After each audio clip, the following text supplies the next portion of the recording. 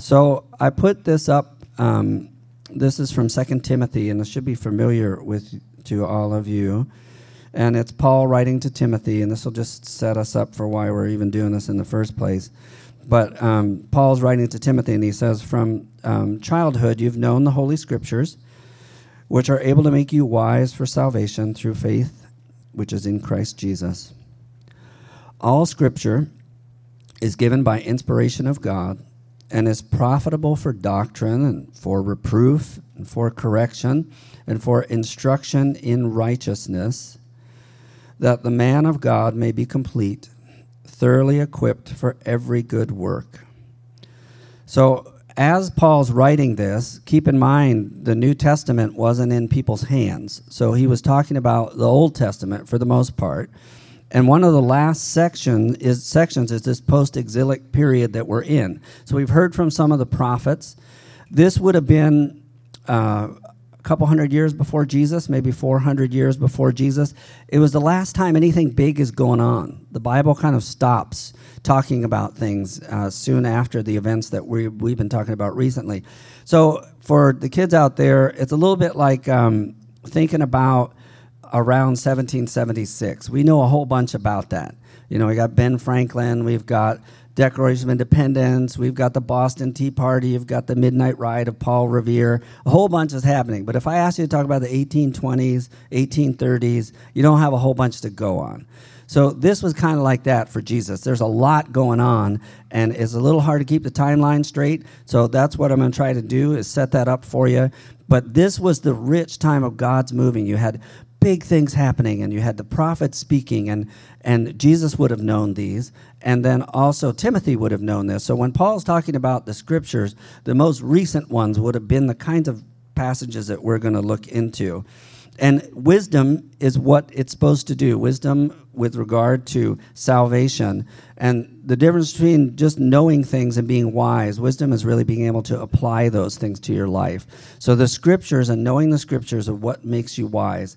And I remember when I became a believer before my junior and senior year of college, it was a pretty dramatic conversion experience at a Bible study in August, and then I went right back to school at the University of Richmond. I lived in Baltimore at the time.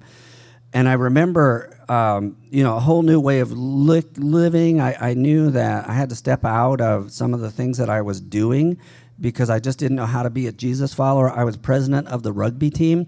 I didn't mind the on-game stuff, but taking those guys on the road was a challenge.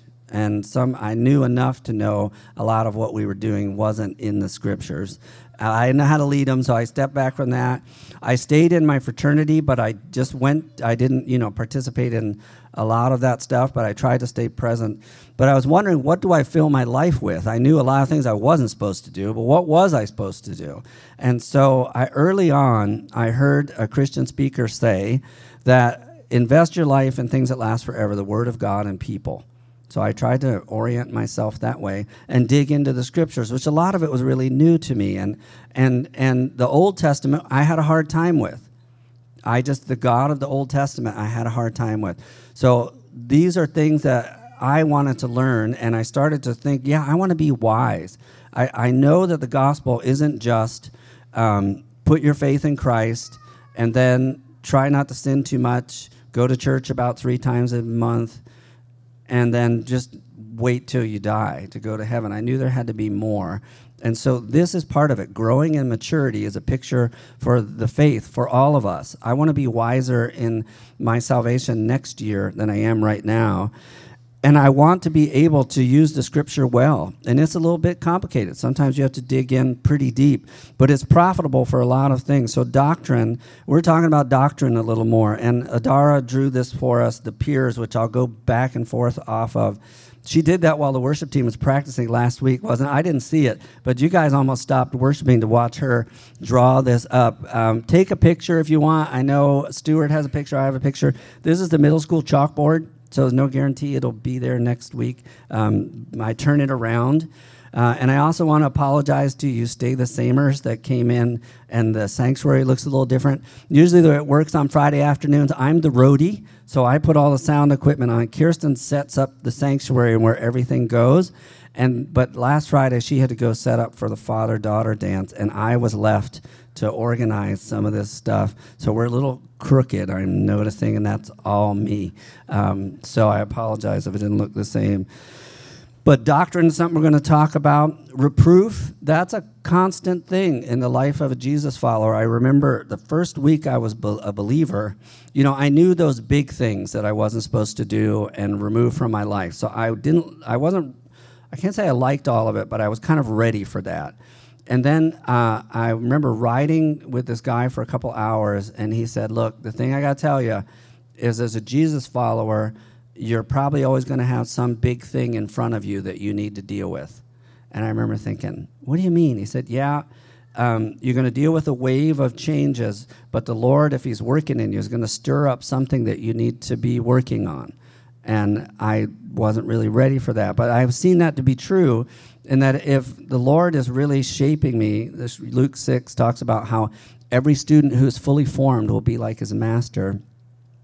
There are things that I'm going to be growing to become more like Jesus. I'm not there yet, but I need to be ready that the Lord may be working in me each season, maybe even on a different thing, and am I up for that? But the Scripture is going to be one of the key means for doing that. And then correction. We're all going to need correction at different times, and the Scripture is what we line up on. So that's why in our peer picture over there, we have 10 doctrinal statements, which are on the connection desk behind the cross, and it's behind the cross because I set it up and didn't leave space for it. But it's over there, and the doctrinal statement has about 10 points on it. And for us on the right side, the first pylon there, the first telephone pole, is the Scripture. And that's something that I've always got to be lining up on. And it says the man of God may be complete. I want to be complete, and I want to be equipped for every good work. And we talk about gifting in this church, and we also need to talk about character. And the reason why is you can be really gifted, but if you don't have the Christ-like character, you can do a lot of damage. Just because somebody's gifted doesn't mean they have the character to walk in the gift that they have. So we're going to be talking about those two things, and you've seen it with different giftings. Some giftings are more likely to cause damage outwardly than others.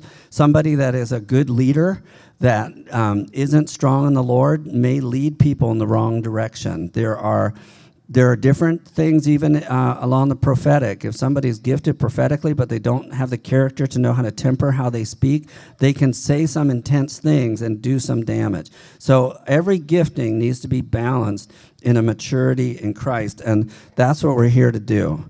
So I want to jump into the season that we're in the Scriptures. We're in the post-exilic time. That's where we are. And it sets up right after the Babylonian what's known as the Babylonian captivity. And so what happened was, and I just thought we'd go back because maybe it's still a little bit unclear to you what was going on. But in big picture, and this is more for the kids, just big pictures. 1,000 years before Jesus, the kings come in. And then for about 400 years, there's kings in Israel. And then about 600, they get kicked out of the land. And so if you jump in at that point, God seems really harsh, and the people of Israel seem really sinful. And sometimes when I first read it, I remember thinking, how dumb can you be? But now that I've been a human for longer, I'm amazed at how dumb I can be. And just be like, how could I not see that? So they are not getting the big picture because they are in trouble. The southern kingdom has already seen the northern kingdom taken away by the Assyrians, and they're still not getting it. And so this is from the end of 2 Chronicles. It's just before they get kicked out. And when they get kicked out, they really get kicked out in a harsh way.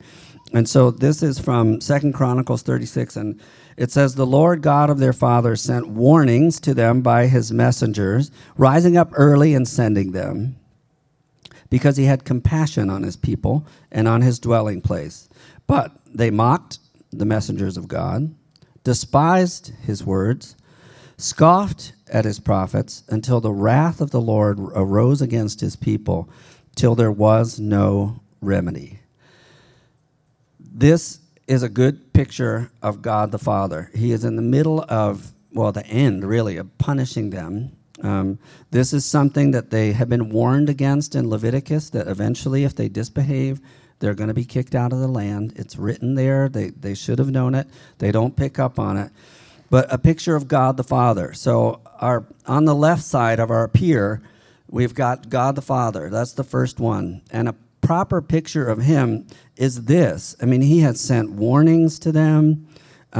He rises up early. That's that picture of a dad that is just trying to help his son out, trying to have compassion and make exception and say, well, not exception, but make allowance for how life is tough. And he has got his dwelling place, this whole beautiful temple there was a time where it was Solomon's time, his glory fills it. And his temple was a great place. It could have been wonderful. But the children are wrecking it. And that's the picture of God that we want to have in the midst of it. And unfortunately for us, in some ways, the scripture with the prophets is really talking to a people who is about to get kicked out of the house. And I remember talking to a dad who just absolutely loved his son, but he told me, I had to kick him out. I could no longer sleep with my car keys in my hand under my pillow. He said it had gotten to that point where he had to hold his car keys, all the keys, under his pillow in his hand, lest his son take something and go do something really bad. So the picture is of a loving father who really cares and has created this awesome opportunity. And you know how, like, as kids, we can wreck things. So I'll give you an example. I loved dodgeball when I was in 6th grade. And so my dad worked a lot. He had 2 jobs, and he worked a lot. And he was my 6th grade birthday we were doing, and the kids from school were coming over, and my dad mowed this area of our yard and made a Greek dodgeball court. So it not, kind of like where the chairs are. And he limed it and everything. Well, I was a little competitive as a kid, and one of the kids that came over just had a gift for ticking me off.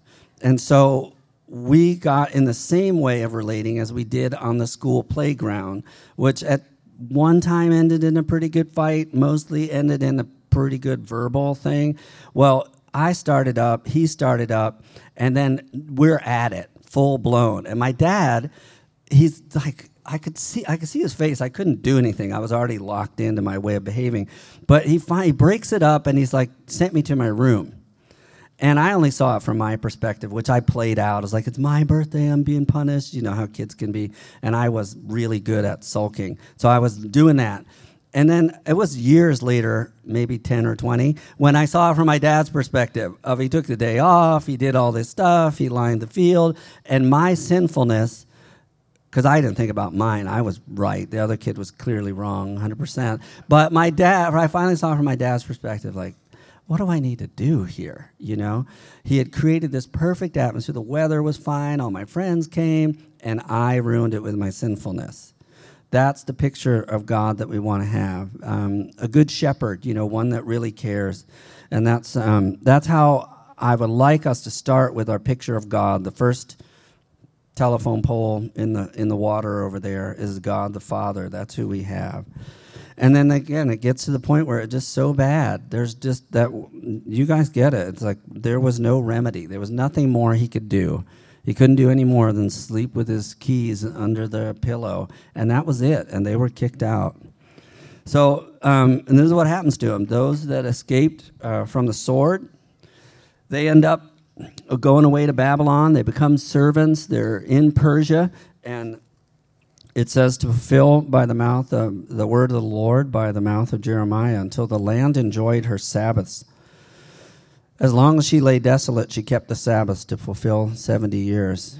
So the scripture talks about the Sabbath, and I don't know quite how to really process this, but he's giving land rest. It's a bigger picture. There's something in the earth that matters. And the people had gotten so bad, they didn't do what he said of taking Sabbath. And he warned them, eventually the land's going to get its Sabbath. If the only way I can do it is to get you off of it, that is what I'll have to do. But again, it wasn't his plan. Like the goal of my dad wasn't to get me off the Greek dodgeball court that he built for me and send me to my room. But that was the only way the event could go on, was to get me out of there. The party was done for me.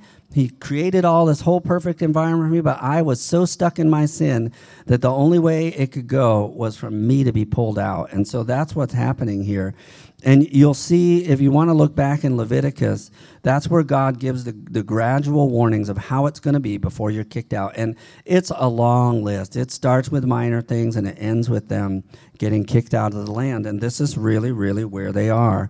And so they get kicked out. And you guys know the story. They get sent to Babylon. So now's here where we jumped in Ezra. And it's Ezra 6. And I'll just tell you, doing things, going through the scripture, which is what we're doing. We're going through passages here. Sometimes they don't break on a perfect message, and this is one. So you'll see in a few minutes that you naturally wouldn't do a message. These are two different messages, and it's ending in 6, but a whole bunch happens. There's a big gap in years that's going to come up. But if you remember, they had come and they had responded to the prophets, and they had built up the temple, and things were going great. They dedicate the temple, and here they are. And it's talking about the children of Israel, the priests and the Levites, and the rest of the children of the captivity kept the dedication of this house of God with joy. And they offered at the dedication of this house of God 100 bullocks, 200 rams, 400 lambs, and for a sin offering for all Israel, 12 he-goats, according to the number of tribes of Israel. And they set the priests in their divisions and the Levites in their courses for the service of God, which was at Jerusalem, as it is written in the book of Moses. So these are the children of Israel. Could have been the poor that were left in the land from the passage before. You remember most of the higher-ups were taken out and taken captive. There were some people left in the land. And a couple months ago when I was talking about this, I asked you to think about what it was like for them. Because we've seen pictures of World War II, some of the towns, how devastated they were after World War II. And I remember going to Germany one time and seeing pictures of what it looked like after the war. I mean, it was just piles and piles of rubble. That's what Jerusalem was like without a group to come help clean up. So there were people that lived for decades and their whole lives in this burned out rubble. And so it must have been interesting or challenging to think of the people coming back from captivity. As awful as it was, they probably weren't happy about everything that the returning people did. You kind of get used to it. We adapt as humans, and new people move into, hey, let's do this. You're like, okay, I know it's rubble, but it's kind of my rubble, and I don't just as soon not have new people messing with it. So they could have been people that were left in the land. There's the priests and the Levites. The priests were the ones that were the mediators. The rest of the Levites were ones that helped do things like I did on Friday, set up the chairs, just kind of make things function. And then the descendants of the captivity, those were ones that made the journey, or some whose parents had made the journey, because we've had a couple decades pass. So maybe your parent walked all the way, the 900-mile walk from captivity to be here, and you were born here. And then they did these sacrifices. Now, those who were good students of the scripture would have recognized this is way smaller than when Solomon did it. So just by comparison, they had about 600 sheep going. Solomon had 120,000. So if they were good students of the scripture, they would know that what we're doing now is minuscule in comparison to what it originally was.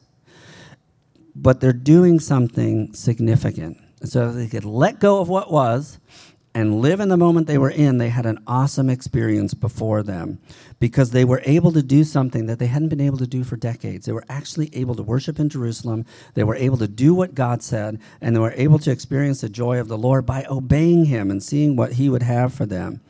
And then the picture of the 12 tribes, if you know your history from it, most of the 10 tribes that were in the northern kingdom got dispersed. So I would say almost all the descendants that were there were from Judah and Benjamin, the two tribes. But they do this thing on behalf of all 12. And it's a picture looking back, and it's a picture looking forward of what could be. It's a very hopeful thing. There is this concept of sin offering in here. And lest they forget, It was sin that made them have to walk the 900 miles. So it's really important that God makes it clear that you've got to deal with sin. You have to deal with it. There's no getting around it. There's just no blessing without it. And the same is true for us today. I'm amazed the older I get with the different variations of the same basic sins that humans can do. It's just amazing. It's the same general categories, and yet humans are finding new ways to really mess it up. And God's line is still there. You cannot sin and experience the goodness of the kingdom. It just doesn't happen that way. But he's a good shepherd. He's a good shepherd that provides a way out that we can't do for ourselves. So we were coming home from the father-daughter dance, which was awesome. Thanks for all of you who set that up. We went down to Alta Vista to the Granary, which is the Germeroth family's son, Chris and Sarah. They run a wedding venue down there that's perfect for this. And we had a blast. I mean, it was full. It was just great to see dads with their girls out there dancing around. I came in. I had my suit on. We cleaned up. It's 10-something. Coming back, going in the gate at our farm, and I heard a sheep make noise. It wasn't the, hey, I'm being attacked or anything. It was just the, hey, hey. And I thought, I know what it is. This thing's got its head stuck in the fence. I just could tell by the sound. And my hands are full with a lot of chocolate. Thank you for those of you who didn't eat all the chocolate. And my suit, and I'm kind of tired. I'm ready to go to bed. And I hear this, hey, hey, because she could see me. And I'm thinking, I know which sheep it is. I know what section. I know she tried to reach the grass. I should just leave her there so she learns her lesson. But what I've learned with sheep is they're dumb, and she is not going to learn a lesson, and she's going to spend all night stuck in the fence.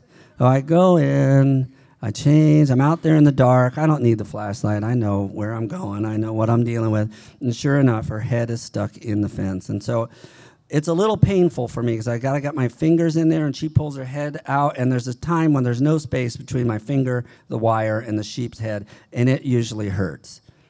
I haven't figured a way around it. But out she went. She was happy. I went back in. That's a picture of God the Father. He is aware that humans have this tendency to sin, so he makes a way out. He doesn't excuse it, but he's the only one that can step in and get us out of it. Period. And so these sin offerings point towards that. And it's just good to remember, no matter how educated we get, no matter what technology does for us. I taught JAM last week and was talking to the kids about just how I was as a kid. And it's been several decades. And I would say things like this story of the 6th grade thing and how I used to sulk, and get, just so locked in on the way I think things should be that would ruin the mood or try to ruin the mood for the whole family. And I said to them, but you guys are more advanced than I am. You guys don't do that kind of thing where you just sulk anymore, I'm sure. And one kid said, you're giving us way too much credit.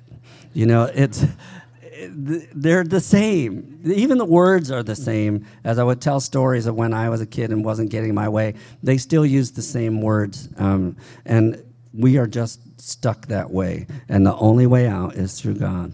So they get to celebrate Passover on this 14th day. So things are, it's a couple weeks later after they do this, and they celebrate, and whoops, I jumped ahead of myself a little bit. Sorry about that. So they celebrate the Passover. It's 5 weeks later, and you'll note that the priests and the Levites have purified themselves. They've obeyed the word of the Lord. They had to go back and learn the scriptures again. They hadn't been dealing with this. So they finally start doing, okay, I'm going to do it the way God wants me to do it. And it takes a while. They've got to go through this purification process. Are we willing to make the effort to do things God's way? Are we really, and sometimes it's a longer process of dealing with sin and aligning our own lives to God. And they did it. And there is no joy in the Lord without obedience to the Lord. There's things you need to address. There's things you need to recognize that we have a boss and I'm not it. I am not it. I'm not that person. God is the boss, and we need to align ourselves to it. And when you do that, there's a lot of joy. And so they took the Passover lambs, and they did it for themselves and their brethren. And just imagine what it was like for them celebrating this feast there. It's going to be hard for us to picture it, but it was such a significant piece of celebration for their national identity. There must have been an incredible sense of joy in doing that. So imagine, it's tough to pick an analogy that serves, but we have certain things that we celebrate. Like say we weren't able to celebrate Christmas for a long time, and then suddenly we got to do the candles and the holy night, or some other thing that really matters to you before the Lord. Thanksgiving dinner. Say you couldn't do that for a while, and then suddenly we're sitting down, and we played football in the backyard, and the turkey's cooking, and we're getting to do what we are made to do. That's the feeling that they were having. And I'm going to save some of the talk about Passover till we get a little closer to Easter. This would be a good time to talk about it, but I'm going to skip that for now, just because as we get closer to Easter, it'll mean a lot more. So again, we're still in 6, and it talks about how the children of Israel who had returned from the captivity ate together with all those who had separated themselves from the filth of the nations of the land in order to seek the Lord God of Israel.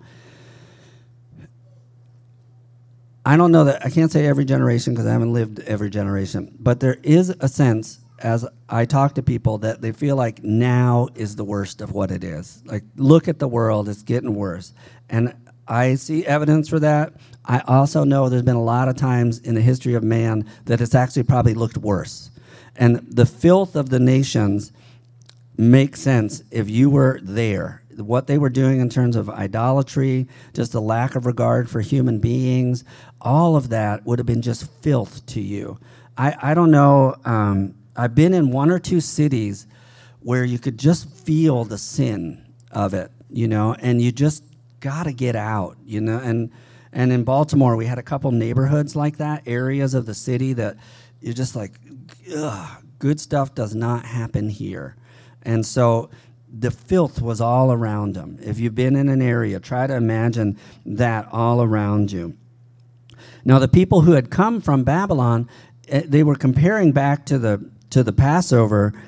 They actually had a longer walk than they did from Egypt to Israel. Now, again, they spent 40 years doing it, but it wasn't actually as far. And some of the situations were a little different. It would be real obvious for them to link what they just did with what happened when Moses led the people out. But their walk was a lot longer, and to be honest, their situation in captivity was probably a lot better than what had gone on amongst the Egyptians. And so it says, if you were there, you would have been either one of the people who walked, or your parents did, or someone that was left over. There may have been other people from other nations there who had separated themselves. There seems to be good evidence throughout scriptures of God-fearers who would join. But anybody who was willing to separate themselves could do it. And they kept the Feast of Unleavened Bread. Remember, that was when they couldn't make bread the normal way, and they carried it with them as they ate that crossing through the desert, leaving Egypt. And there's joy in there, for the Lord God made them joyful. Joy is what we need. The joy of the Lord, after we dealt with living the way he says he wants to live and dealt with sin, there's joy in the Lord. And the people of God should be forefront in that. So some of the vision that I'll kick out while we're in February in particular is those coming out of the pandemic, we have this chance to reinvent church, because the guilt for not going to church went away. I don't know if you guys noticed how long that took, but since we weren't going, it was different. I mean, for me, I remember 20 years of my life when I didn't go. But for those of you who grew up going to church, that was a strange thing to suddenly be Sunday morning. Now, all the introverts were like, yes, finally doing the world the way I want it, for a couple weeks. And then you started missing your things that you like to do. But we're coming out of the pandemic, and we have a chance to do church in a way that nobody else has for a long time, to really think about what the essentials are. And now it happened fast, but society was on pause. So the normal things that people did to fill up their schedule, they didn't work. So the church, and this is mostly thanks to Kirsten, our church, we were a little bit like Forrest Gump with his shrimp boat out there. She started having ideas of things that we could do because we were a church. So we started celebrating. I don't know if you remember, we did Celtic New Year's.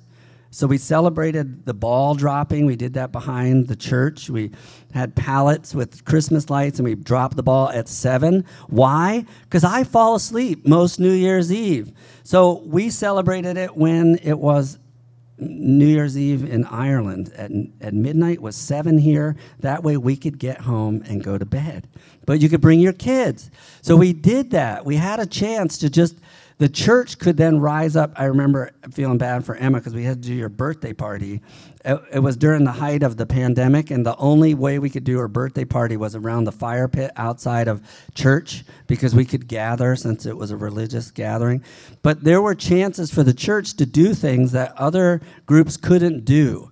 And it made us think, what if the church asserted itself and said, we are going to be the ones that bring joy to the culture? Let's try to build, we have a chance to think about the different festivals and joyful occasions that the church calendar gives us. What if we lead with those? And so we're trying to do that. We did a few before, like I talked about the father-daughter dance. It was so awesome. It was a great experience. It's nowhere in the scriptures. Nowhere in the scriptures to say a church shall do a father-daughter dance in February. Nowhere. But it did turn the hearts of fathers to their kids, like the scriptures talk about. We're going to celebrate St. Patrick's Day party, middle of March. We're going back to the aviary, and it's a blast. We're going to tell stories. We have a chance. We've done a few of these. I read Shelton's book, In His Steps. I don't know if some of you guys have read the books that, do like Jesus did. Nowhere have I heard Christians say, let's gather and practice telling stories. But Jesus is the greatest storyteller ever, and the church hasn't done much to get better at that. So we instituted St. Patrick's Day, and we're going to tell stories, and there's a story I'm thinking of about the boy with the screw in his belly button, that I think a screw for a belly button, that's what we're going to tell. And then we're going to move into more important ones. But St. Patrick's Day is a great chance to be set anew things. In the middle of March, it's raining. We're doing it on a Wednesday. You probably don't have anything else great to do on a rainy, hopefully not rainy, Wednesday in March. But let's get in there. The kids told jokes, because if a kid can learn to tell a joke, they can learn to tell a story. So it's an incremental step towards storytelling. But St. Patrick was a devout Christian, and the churches do very little to make the most of it. We stand back. While we lived in Chicago, they dyed the river green, and they'll do green and pinch each other and stuff. That's not why St. Patrick came and risked his life, so that we would pinch each other for not wearing green. It was to proclaim the gospel of the Lord. So as you learn the real story of St. Patrick, that's a great chance, because everybody in our country knows when St. Patrick's Day is, but doesn't know much about St. Patrick. So let's, as a church, step into the culture, not back from the culture, and start to say, hey, we've got the reason to be more joyful than anyone else on this earth. If we obey the Lord, if we deal with sin, and if we're willing to step forward boldly into the culture and say, let's have a good time, we can celebrate because we know that we're eternally secure through faith in Jesus. So as you move forward, we may add a few more things. You think, why are they doing that? Well, it's because we want to be joyful. So now's when the gap comes. Now we go into Ezra 7, and Ezra himself actually shows up. Now, in the midst, between these two little slides, we just skipped 60 years. 60 years happened. And in that, things like Esther, remember that whole book happens in between this last slide and this one. The captivity time, and just so we can keep a lot of great things happen. You got Daniel in the lion's den. You've got Shadrach, Meshach, and Abednego. You have Nebuchadnezzar, who eats grass and then comes to faith.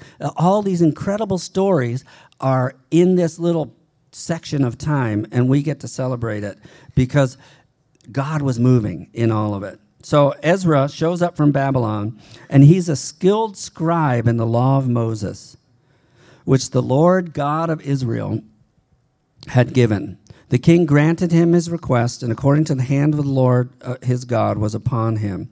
Some of the children of Israel, the priests, the Levites, the singers, the gatekeepers, the Nethinim, came up to Jerusalem in the 7th year of King Artaxerxes.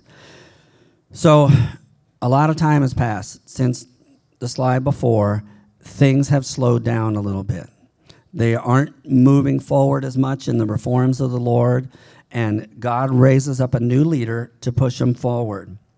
It's a 4-month walk. They knew what they were getting into. There were no sheets along the way. There were no cooler packs. There were no coffee thermoses enough to carry you on this 4-month walk. If you left, you had to be committed to do it. And he needs now, Ezra's showing up. He's never been there, but God is sending him, and it's important to recognize who he is. He's going to show up, and he's going to have this sense of authority from the king and from God himself, and Ezra prepares his heart.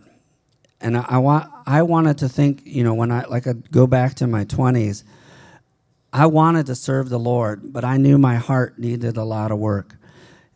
What does it mean for you to prepare your heart for the work of the Lord? What does it mean even to prepare your heart to come here and worship?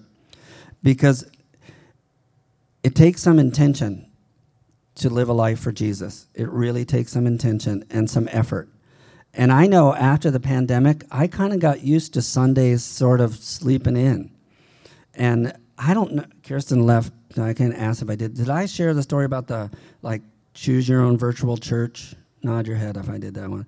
So one of the cool things about Carem Outreach is I get to go travel to different churches. And I went to this one church right after the pandemic, and they had, the leader got up and showed this video, which I'm not going to show. But it was, rather than get out of bed, you put these adjustable goggles on and chose church you wanted. There was a dial 1 to 5 on your level of worship. If you wanted just kind of reflective or really charged up, you could set that up. You could choose the outfits for yourself, casual, formal, choose the outfits of those around you.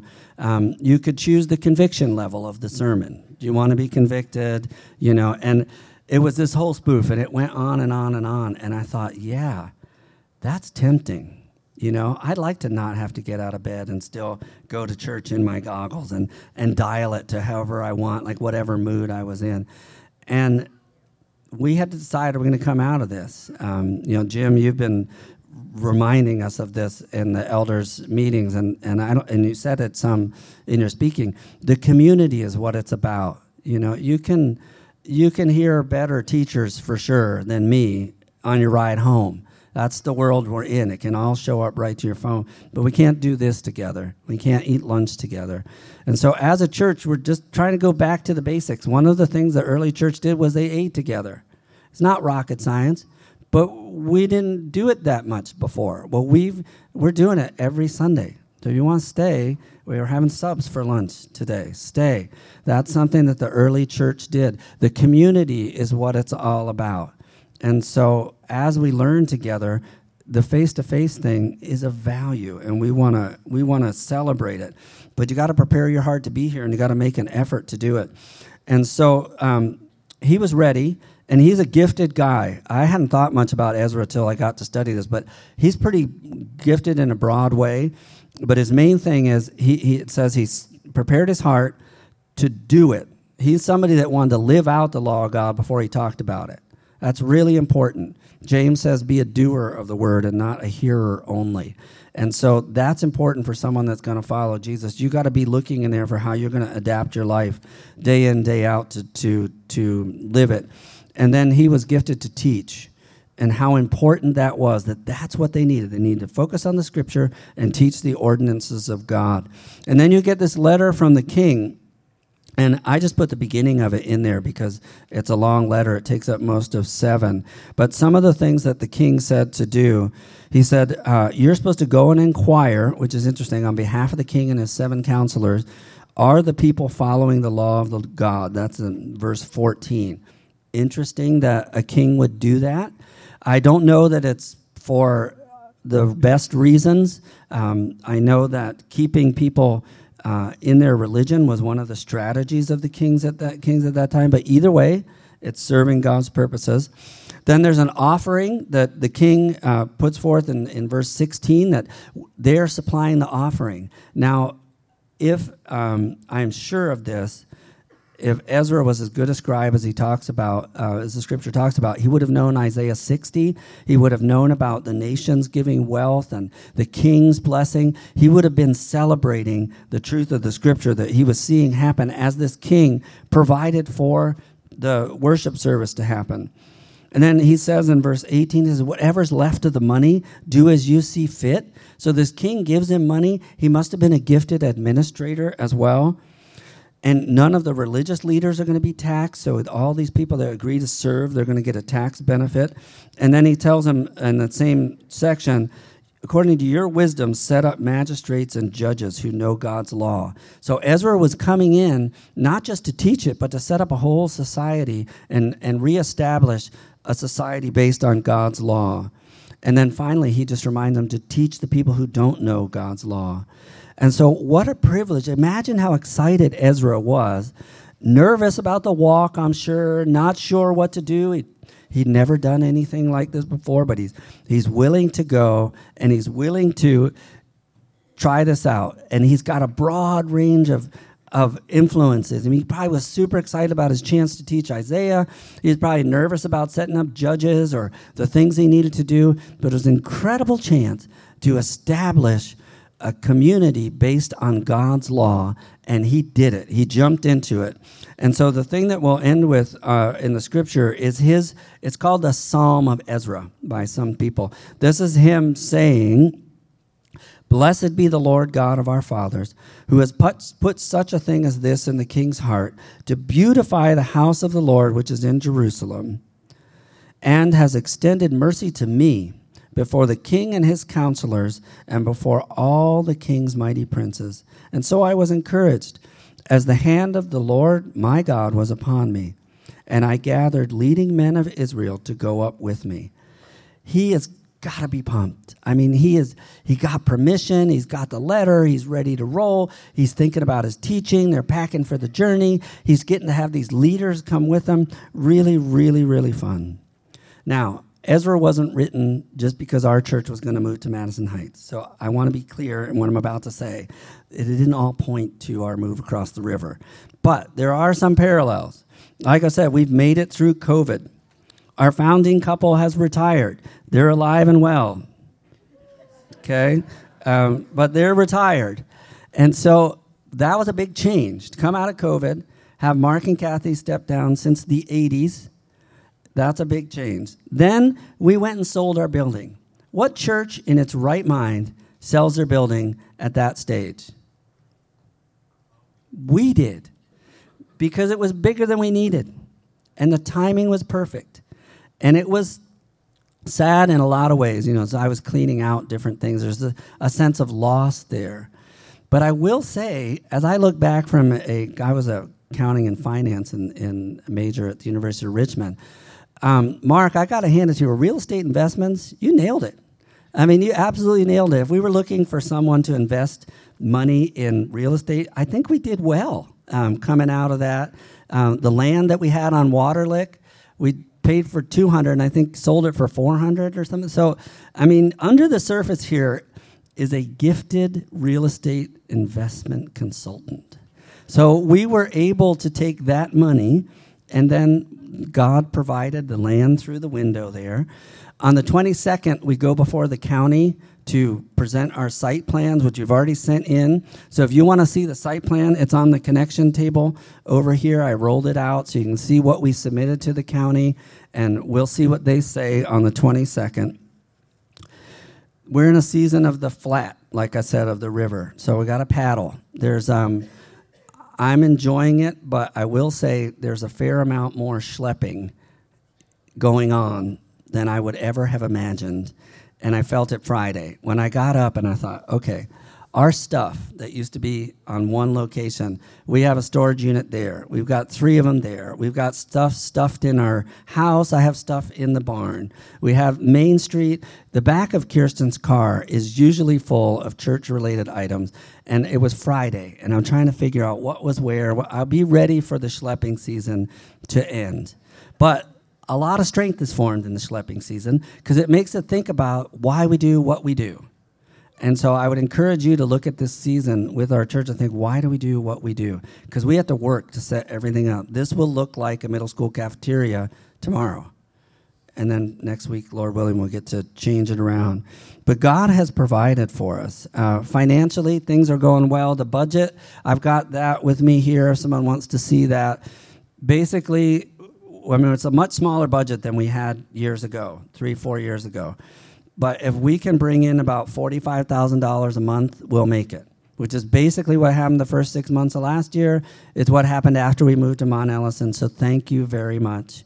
We're going to show it a little differently on the announcements and the email. If you're not on the email, please contact the church and get on that. That's going to say what's going on as a church. But we're just going to put in last month's, because remember how we would show the collective thing, and for those of you who are finance-minded, that got a little depressing from time to time, to be honest. But now we're just showing what happened last month. So we need 45 a month. We got in 56 last month. Thank you very much. That's financial health for us. We've got the money for the building, $1.5 million in T-bills. So I've got a statement right here if anybody wants to see that. The other is a little less than $1 million now because we've been paying the different, like architects, civil engineers. That's in First National Bank, and we have 3 other accounts in First National Bank that we can show you the totals of as well. An operating, a reserve account, and then the designated money that would have things like missions trips and things like that in it. So that's the finances side. We're at a very healthy time. The hope is that we can be, as a congregation, strong and pay for raise enough money to cover the monthly expenses so we don't have to dip into the building thing. And then that when we get the building, we'll be at a healthy spot. So that's where we're heading with the money. We're trying to develop some of these ideas of what we do as a church.